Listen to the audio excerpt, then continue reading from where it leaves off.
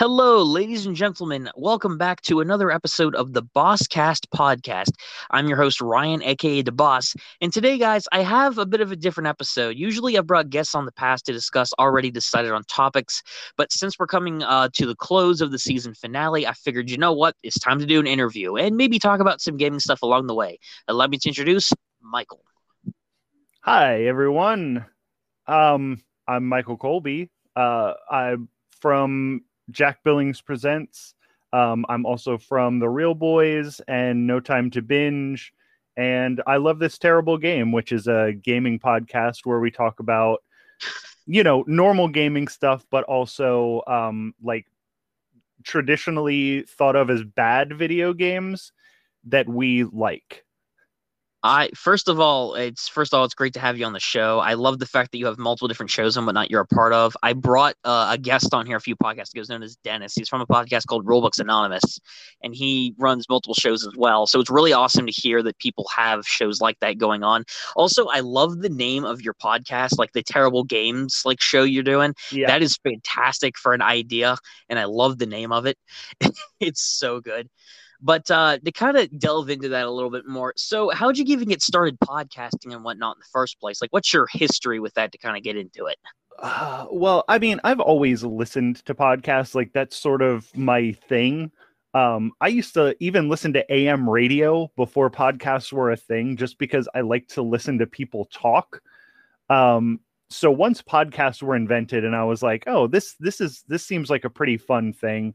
And then as it grew, it gets so niche that anything that you like, you can find a podcast about. And I think that's really cool. I love podcasting. And then my friend one day called me up doing this weird voice.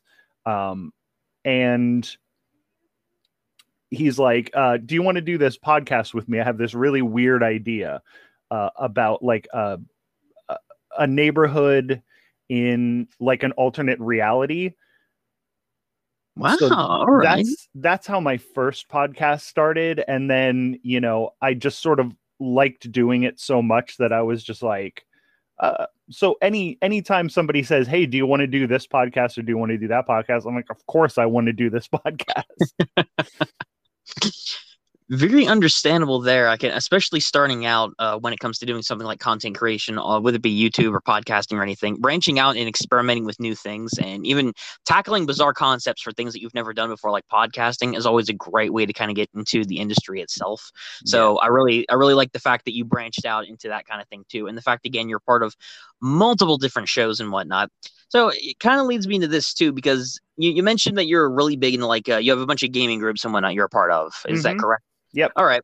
So one thing I'm curious about right off the bat, just from the latest show that you had mentioned, your show that comes about with talking about terrible games, and I love the idea of that, where you talk about games that might be considered, if I'm understanding this concept correctly, yes, you have a show where you're talking about games that are considered bad, but you're showing maybe they're not as bad as what you might think they are, kind of thing. Yep.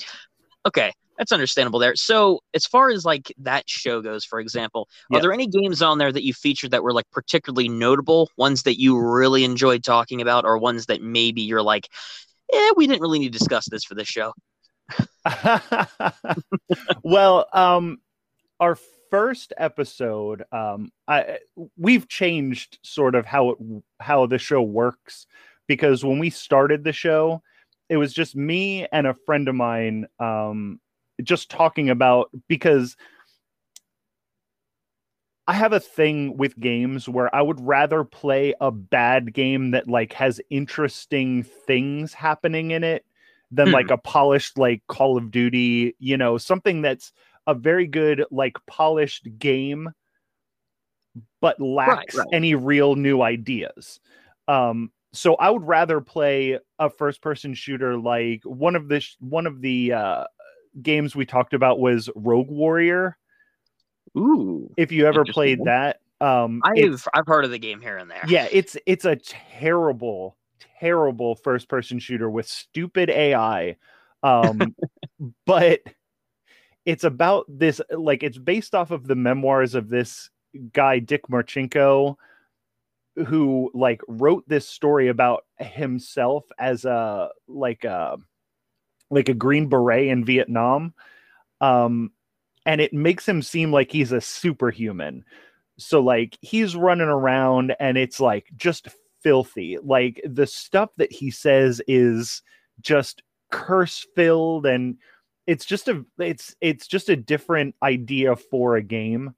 And I was like, all right, I'm sort of into this. Like I can tell this is objectively a bad game, but I'm having so much fun while I'm playing it.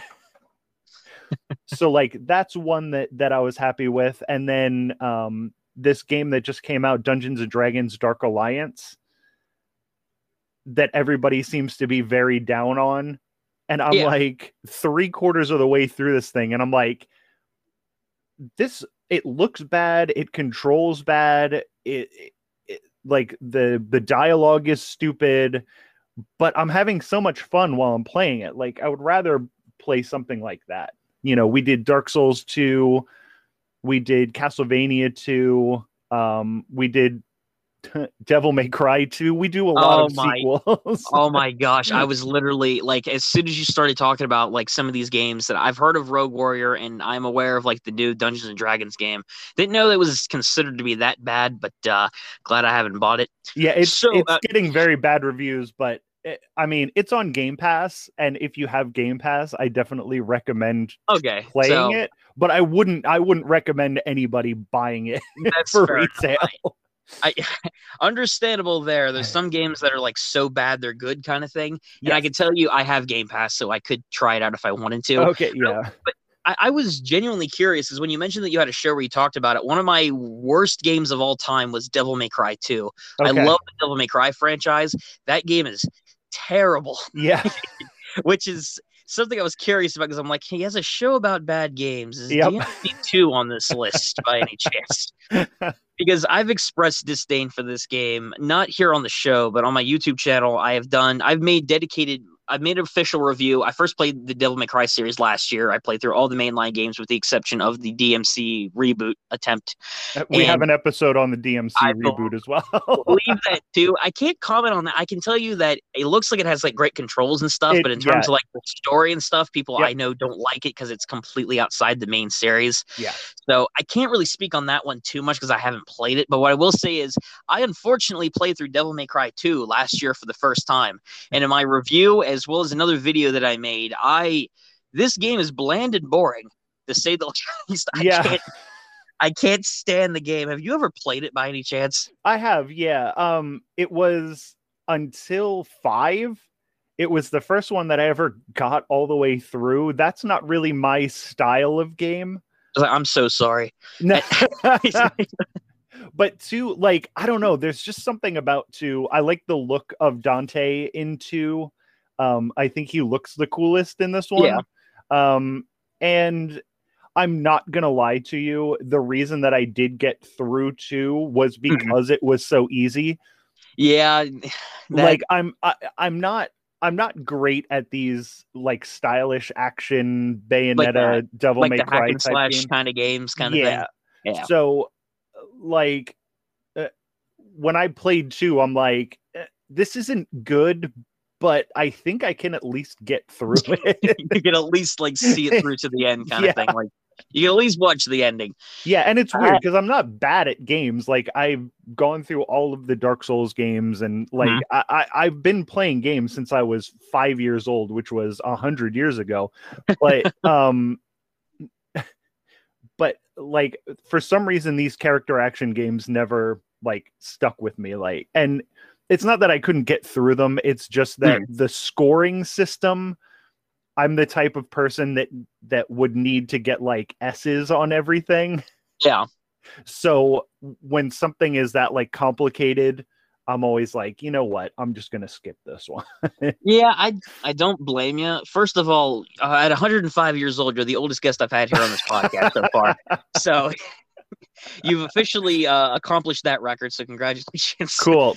But when it comes to don't I understand too, because there are certain game genres and whatnot that I'm not fantastic at. I mean, I started a resolution in 2020 where I played a bunch of different video games from different genres and series and whatnot, and I've continued it this year, like different games I've never experienced before of all different types.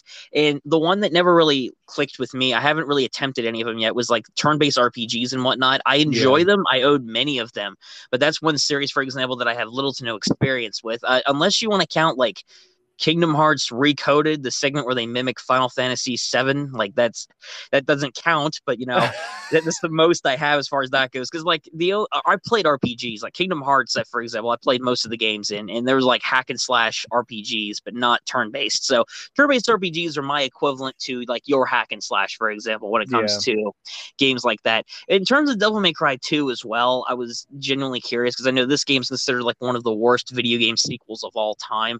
The worst, and it's something you mentioned before when you're describing like your experience with the game. The game does shine in a few areas. I will give credit there. I've even said this in like the videos I did.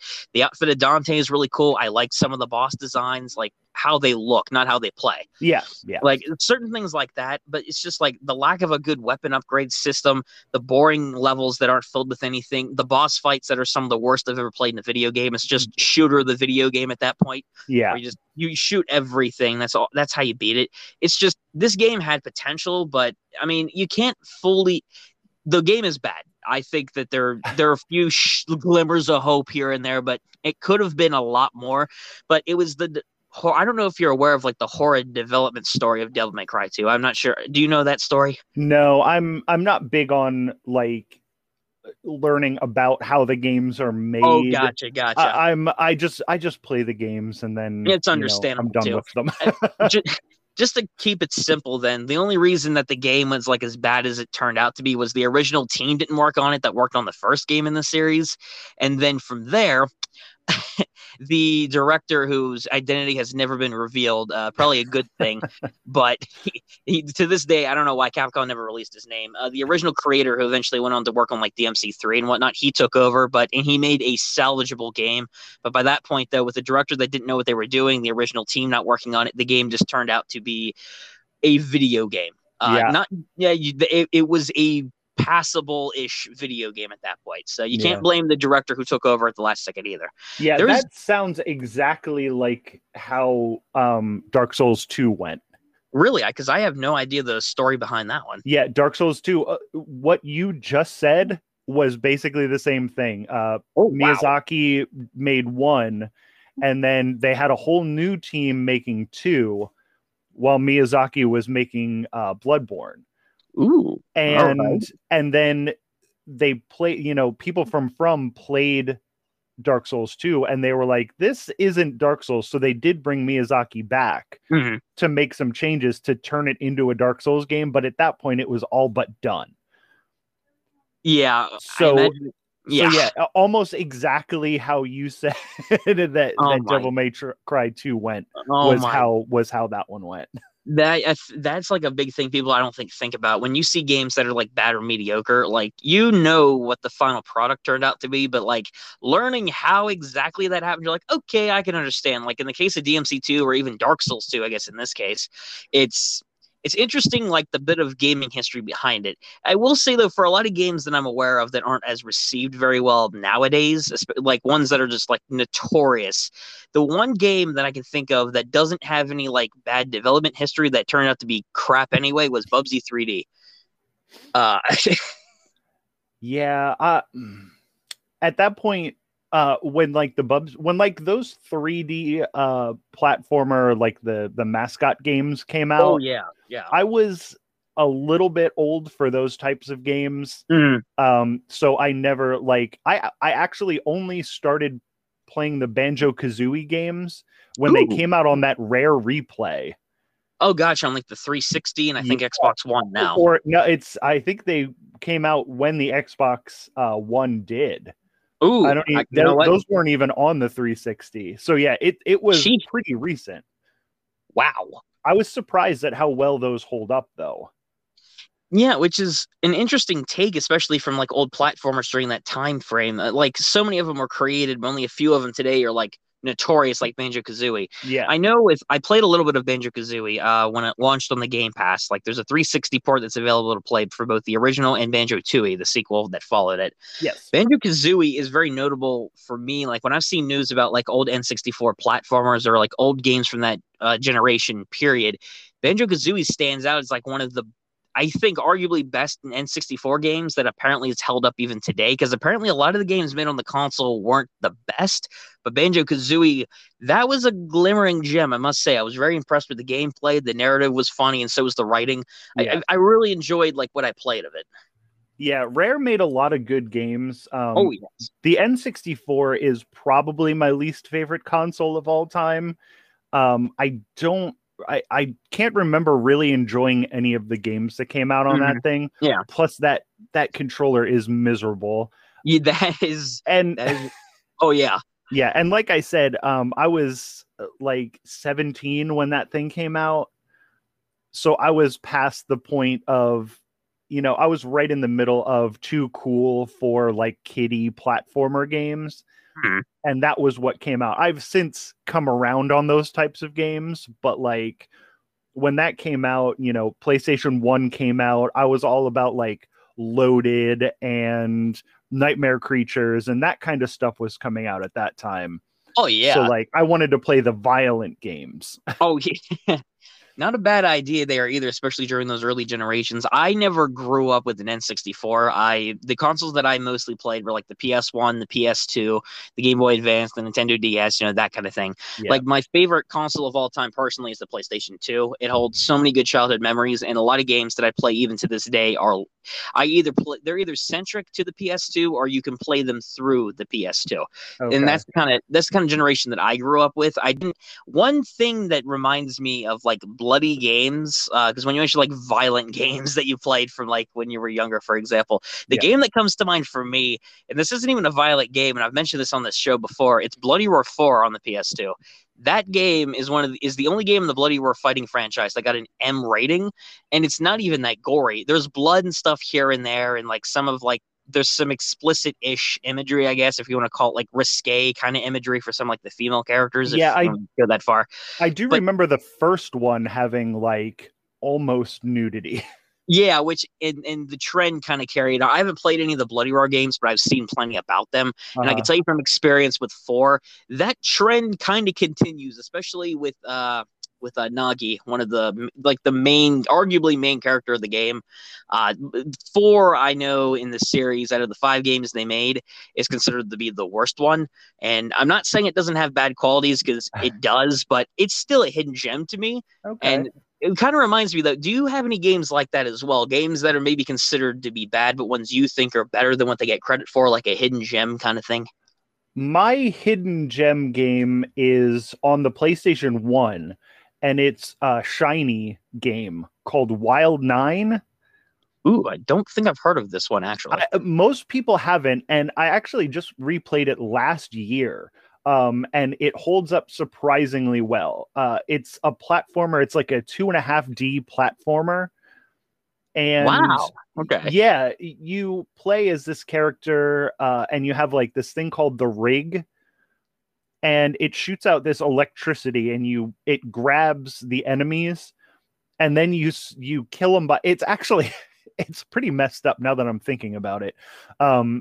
But like you kill the enemies by you grab these things and they can't move, and then you like slam them against the ground, or you put them into like these grinders that are in the floor, and it breaks them so that you can progress in the level. Or like you put them into electricity so they get shocked, or you throw them down onto some spikes and make them platforms for your jumping. This is like Super Mario Brothers, but with an M rating on it. Yeah, from the sound of it. Yeah, and I'm not even sure if it's M rated, because it's just like aliens and robots that you're killing, and they have green blood splurting out. But I would definitely recommend, if you can find a copy of Wild 9 or on your emulator, put that on and just give it a try. But it like I said, it holds up surprisingly well for one of those old a lot of the PlayStation 1 games don't hold up super well because it was No. early in that 3D like development. Oh yeah. But this is more like Castlevania Symphony of the Night, Oh where my. where they're doing more of a 2D thing, so they're not going too aggressive with it. Mhm. They're doing stuff that they're more comfortable with. And this is Shiny. They made Earthworm Jim, so that they know how to make the most out of the hardware that they're using. Oh, and that's great comparison there. I mean, especially if you have a company that you already know makes good games. That sounds like an interesting game, I must say. I like the idea of it. As gory as it might have been at the time, it doesn't Yeah. sound like No. completely different from other games that are out Yeah. nowadays. In fact, it's No. probably a lot more toned down. So this might be a game I have to check out. Yeah, And I would recommend it. and I would definitely be interested in checking it out because I'm always looking to play different, like even more obscure games that some people know about games all the time. Like this one, I didn't really know a lot of details about at all. I may have glanced at the box art online once in a while, but I didn't really know anything about the game, at least not to this point. So that's something I might have to check out. And one thing that you mentioned too that I absolutely love is you made a comparison to Symphony of the Night. That is one of my favorite video games of all time. Love Symphony of the Night. Oh, it's Symphony of the Night. Such a good game. Oh man, I just replayed it. Like I just finished it after season 4 of the Castlevania show.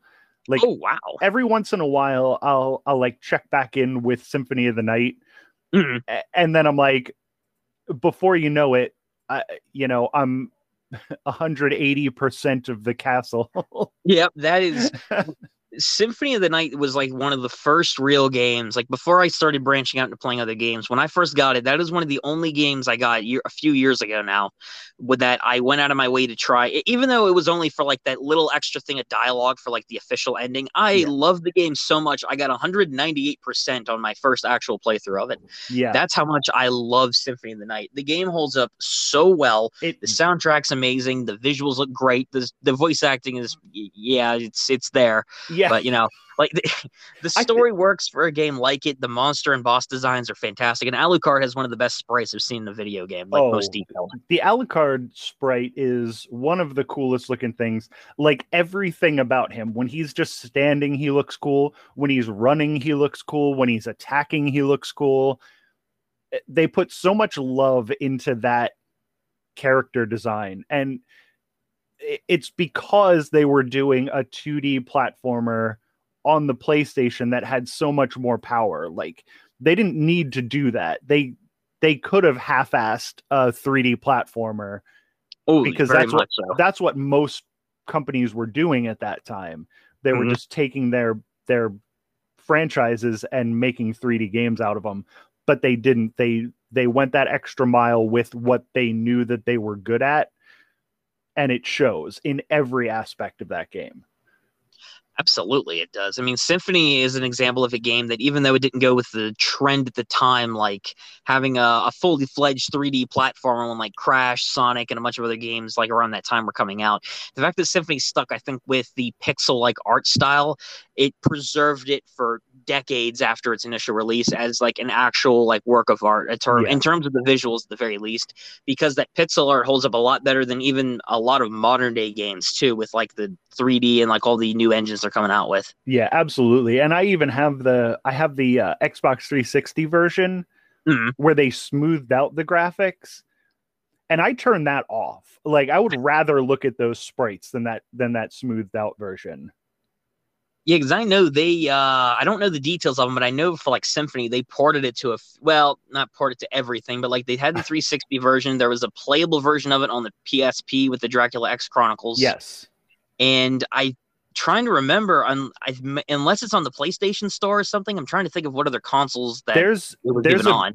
Yeah, there's the 360 version. There's the Dracula X version. The PS1 version is on the Vita. That's where I just beat it. Okay. There's on the PlayStation 4, there's a collection with Dracula X and Symphony of the Night. There's an official phone version of it, which is $5, but I don't recommend it because you're playing it with touch controls. And as someone who has gone through Symphony of the Night no less than 10 times. I can't get past the fourth boss with those touch controls. My word. Yeah, I mean, is rough. I have heard of the mobile version of Symphony of the Night, and I've glanced at it on the App Store here and there. Yeah. I mean, I suppose that's probably the reason why, because if you're going for like the original aesthetic, unless you have a Vita or you get it like online, if you're aiming for a physical PS1 copy, buddy, good luck, because that is almost $200 right now, complete. Yeah, which is insane, at least for like the Black Label version. The Black Label version is hard to have. I have the Greatest Hits version, but yeah, I would love to add that to my collection. I don't have a huge physical collection. My physical collection is just stuff that like means something to me. Yeah. So I would love that Black Label version, but I'm not spending something like I have 15 places that I can play Symphony of the Night on. I'm not spending $200 on the disc version just to look at it. Because when I got my when I started getting into Symphony of the Night, that was like my first actual foray into like saving up a bunch of money to buy like an expensive like retro game. Because at the time when I bought it a few years ago, the game wasn't quite what it is now. It wasn't even $100 then. It was like, I'm gonna say like 70 some, 80 some bucks during that time period. That sounds right. Yeah, and I was saving up to get the game. And the day I went to go and buy the Greatest Hits version of it at my local game shop, they sold it earlier that day.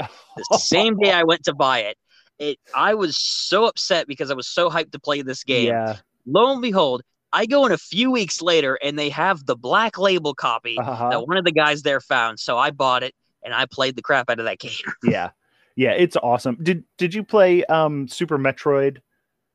Super Metroid is a game I know a decent bit about, and I at one point owned one of the Game Boy Advance games, but I never played Super Metroid. No. Oh, okay. If you like that, you'll definitely like Super Metroid or either of the Game Boy Advance ones. I'm actually playing. I got so hyped over the announcement for Metroid 5. Yeah.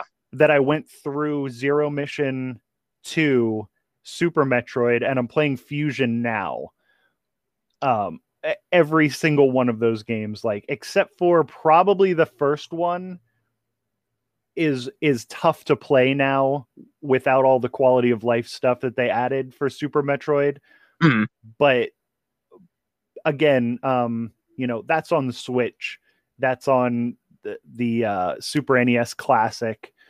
Like that's easy to get your hands on and give it a try. So if you like Symphony of the Night that much, I guarantee you'll like Super Metroid.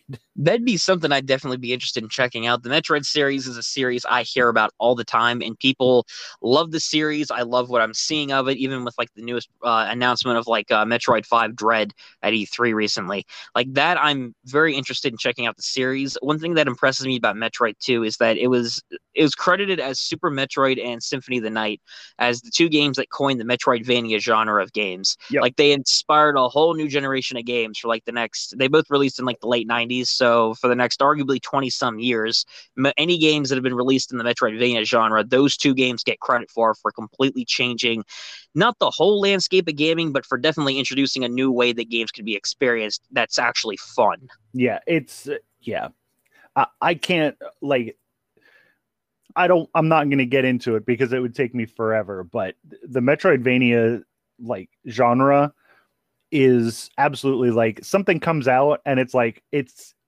tagged as a Metroidvania. Right. I'm buying it. Like there's no question. Exactly. I'm going to play that game. And I'm surprised when I play Symphony of the Night or Super Metroid how well they hold up, considering that there's been that many new games in that genre. You would think that they would be able to like improve it to a point where you can't go back to those old ones, but nobody has improved it so much that you can't go back to those old ones. No, those things are masterpieces. Yeah, none of the successors to the original games have really surpassed them. Like I'll go with an example that was like a few years ago in the indie scene. Koji Igarashi, the guy responsible for many of the Metroidvania Castlevanias, including Symphony of the Night. Yep. When he and Konami split ways, he formed his own company, Indie Creates. Yeah. And something like that. Something along those lines. But and then they got a bunch of my money to back Bloodstained. Yeah, that's actually the example I'm going with. Bloodstained was You can tell I played Bloodstained. I made it to the final boss against Bale. I still have yet to beat him, and it's been a while since I played the game, so I need to officially complete it yet, but I'm close. But when it comes to Bloodstained, like Konami, I don't think realized how much people really wanted like another Castlevania, because the last Castlevania Metroidvania game that has officially released as of this date was Order of Ecclesia back in 2008 on the DS. So when Bloodstained was announced, Konami I don't think fully realized it, because Igarashi got so many backers for that. He raised a lot of money, and they developed Bloodstained because of that. And Bloodstained as a game is really good. They take a lot of inspiration from Symphony of the Night. Heck, the voice actor of Alucard comes back as the librarian in the game. There's the castle design, the use of the shards. They take inspiration from Aria and Dawn of Sorrow from the Castlevania series for power-ups. The music, the look of the game, even the story to some extent, even though it's not Dracula, they still have vibes of Symphony. Like, it's basically a spiritual successor to Symphony that isn't Castlevania. Yeah, and they still do the thing where you can sit down, like to the point where you can sit down in the chairs, and there's a piano that you can sit down, and if you have the right, I forget what they call them in the game, but like your little companion, your familiar, if you have the right one of them equipped, she sings. Like, it's like the fairy. If you sit down at the piano, you play the piano, and your familiar will sing. That sounds exactly like a Symphony of the Night reference there. I swear they did something like that. I swear they did something like that in the game too. Yeah, no, that's what I'm saying. Like, they did that. They just do all of that stuff. Wow. Yeah. Goes to show, I'll tell you that much. I mean, I'll tell you this, the Metroidvania genre, a lot of people, I think at one point, because there weren't as many games coming out, like, especially in the indie scene, which is where you see a lot of them crop up nowadays, because they didn't make any for all people, like, well, the Metroidvania genre is kind of dead. They're not making games. There's only a few coming out here and there.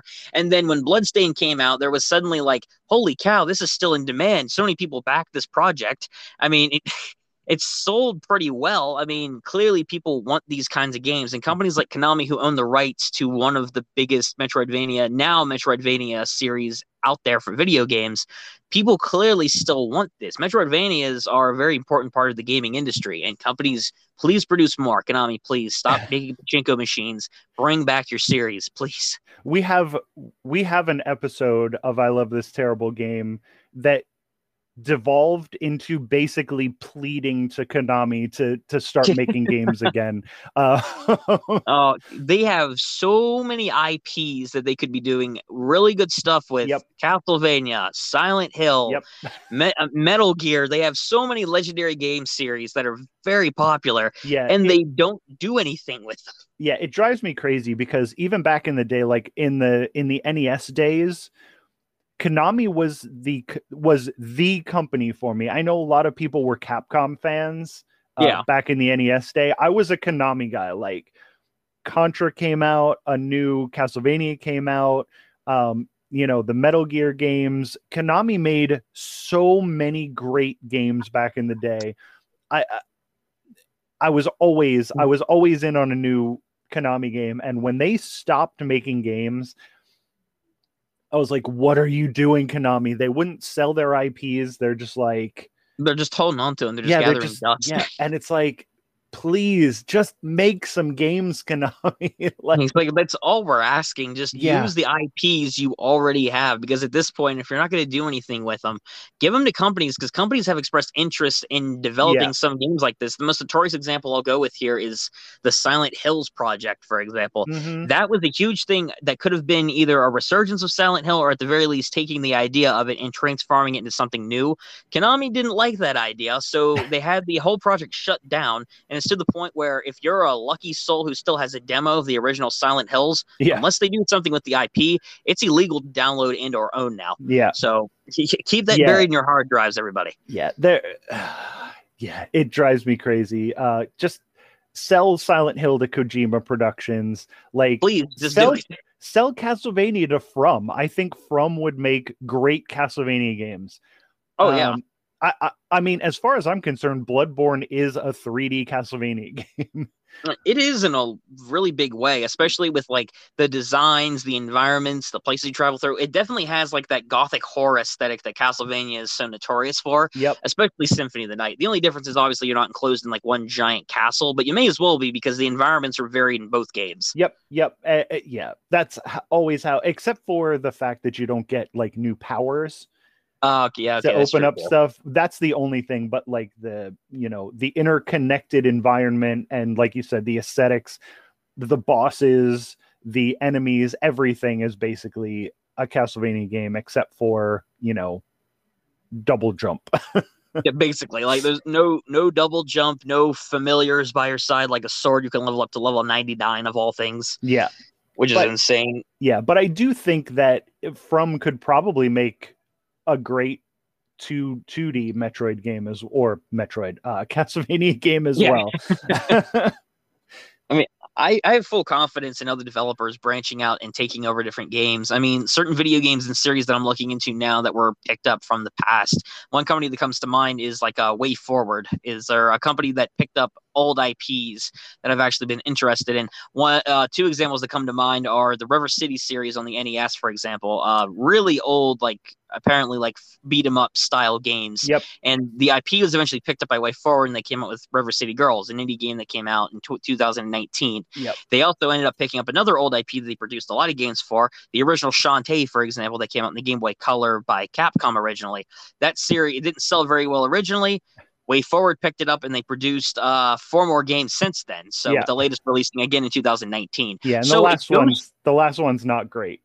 That's what I've heard. That is a good series, but that last one was pretty bad. And that's what I had heard here and there. Yeah, every time somebody talks about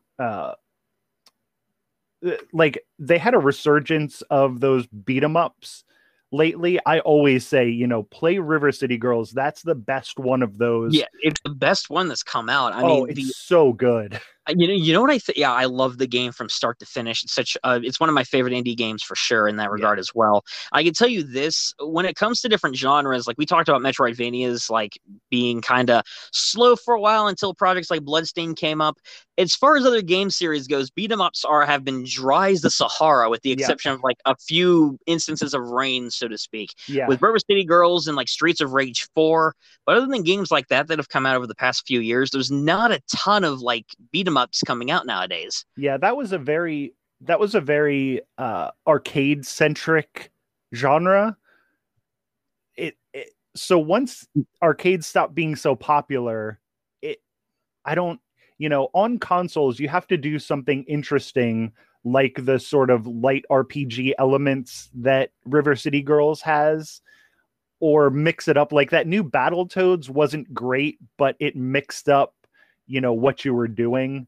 Oh, I've actually heard of that game. Yeah, but a straight beat 'em up on a console is hard to do because those things are, they were sort of meant to be played in an hour with a bunch of friends standing around an arcade cabinet. So if you try to make a 5-hour beat 'em up, people are going to get sick of it before you ever get through that thing. Yeah, and that's part of the reason why with like beat 'em ups nowadays, you have to have like interesting battle mechanics, you have to have collectibles, you have to have a good story, you have to have characters, you have to have environments that look good, a soundtrack that's really good to keep up the pace of the fighting.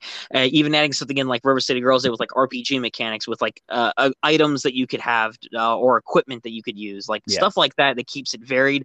And a big thing of beat 'em ups too that I think they nailed back in the arcade days in a way, and what they're trying to do now is like the replayability.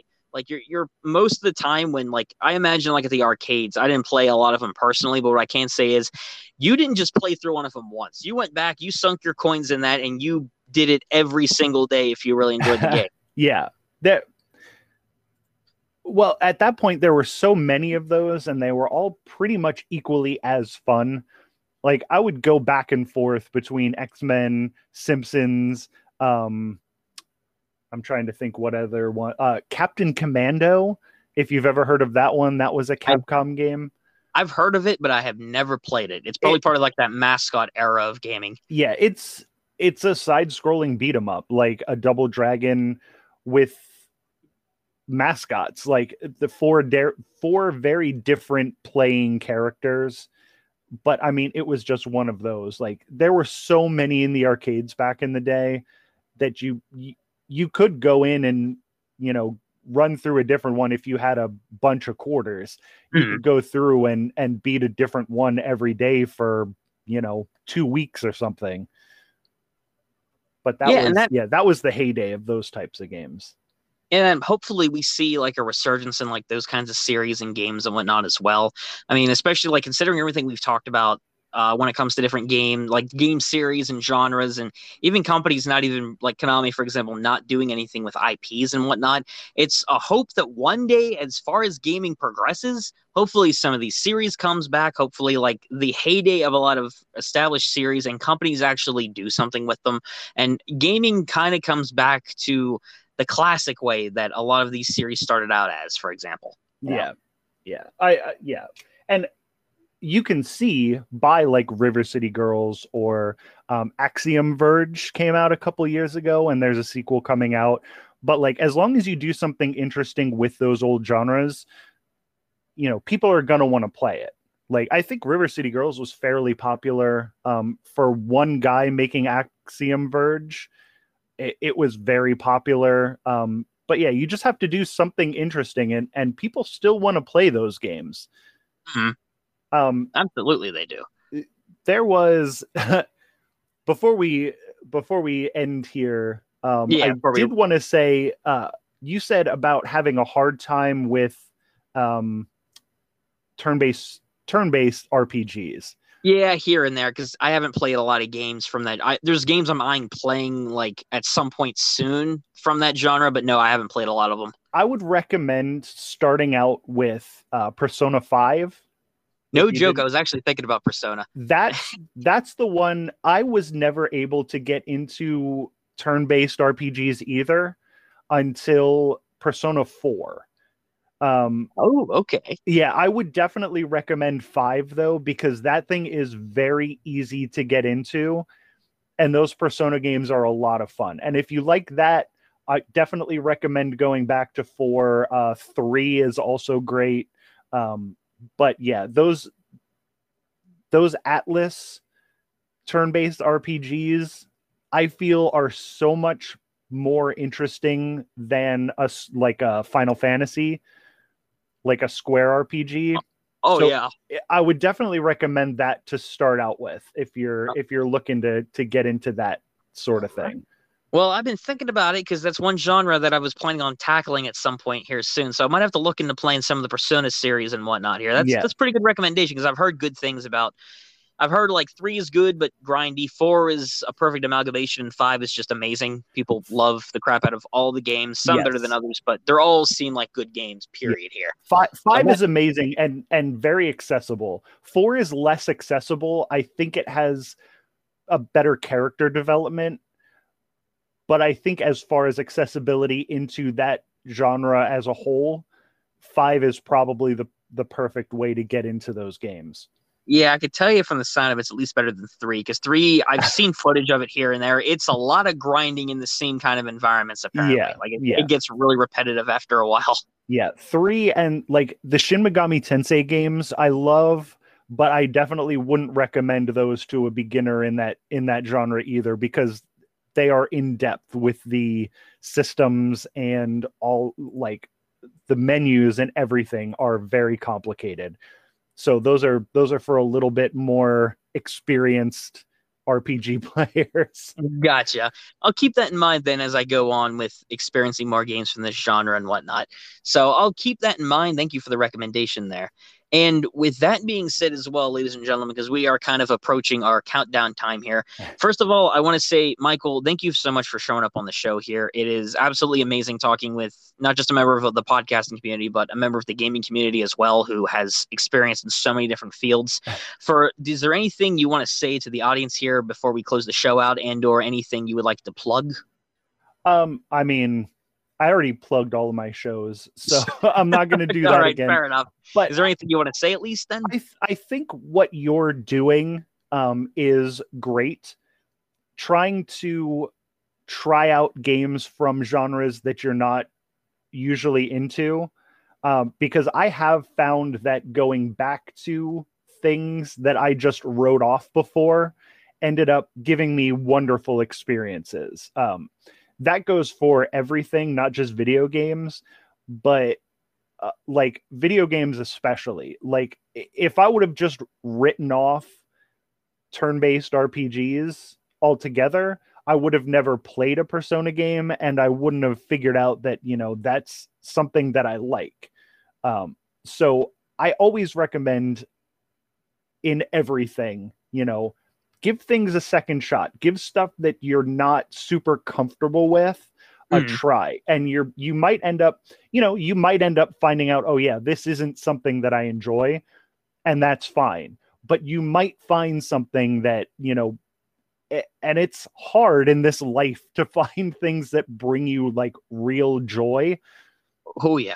So if a Persona game is one of those things, as small as it is, that's a good thing. Like, try stuff, give yourself these new experiences, and it's going to make your life better. Well, that's a very good message there at the end. So, ladies and gentlemen, do not be afraid to branch off into new things. Don't be afraid to try things, because you never know what great experiences you're going to have along the way. Really good message to close out on there, Micheal. Thank you. And thank you again, once again, for showing up here, Micheal. If any of you guys out there want to check out Micheal's stuff, I will link his shows, or at least some of them, in the description down below. Please go and show this man some support. He has been a fantastic guest. It's been great having you on, man. Again, I really do appreciate it. This was really fun. Thank you. Again, you put out a notice, anybody from, content creators or gamers, want to come on my show. And one of the things that I've learned, and maybe a little bit too late, not too late, but I wish I would have started doing it earlier, where I just, somebody asked something and I'm like, sure, let's try that. And then I had fun being on your show. So there you go. I did something just on a whim because I thought it sounded fun, and here we are having fun. All right, there you go. And that's an important thing to close off on as well. But ladies and gentlemen, with that in mind, thank you once again for tuning into the show. Once again, thank you to Micheal. And if you guys enjoyed the show, be sure to follow it on Spotify. I'll leave the link to that in the description down below, so you guys have another place to follow the show on and get notified of episodes. With that in mind, ladies and gentlemen, this has been Ryan and Micheal signing out.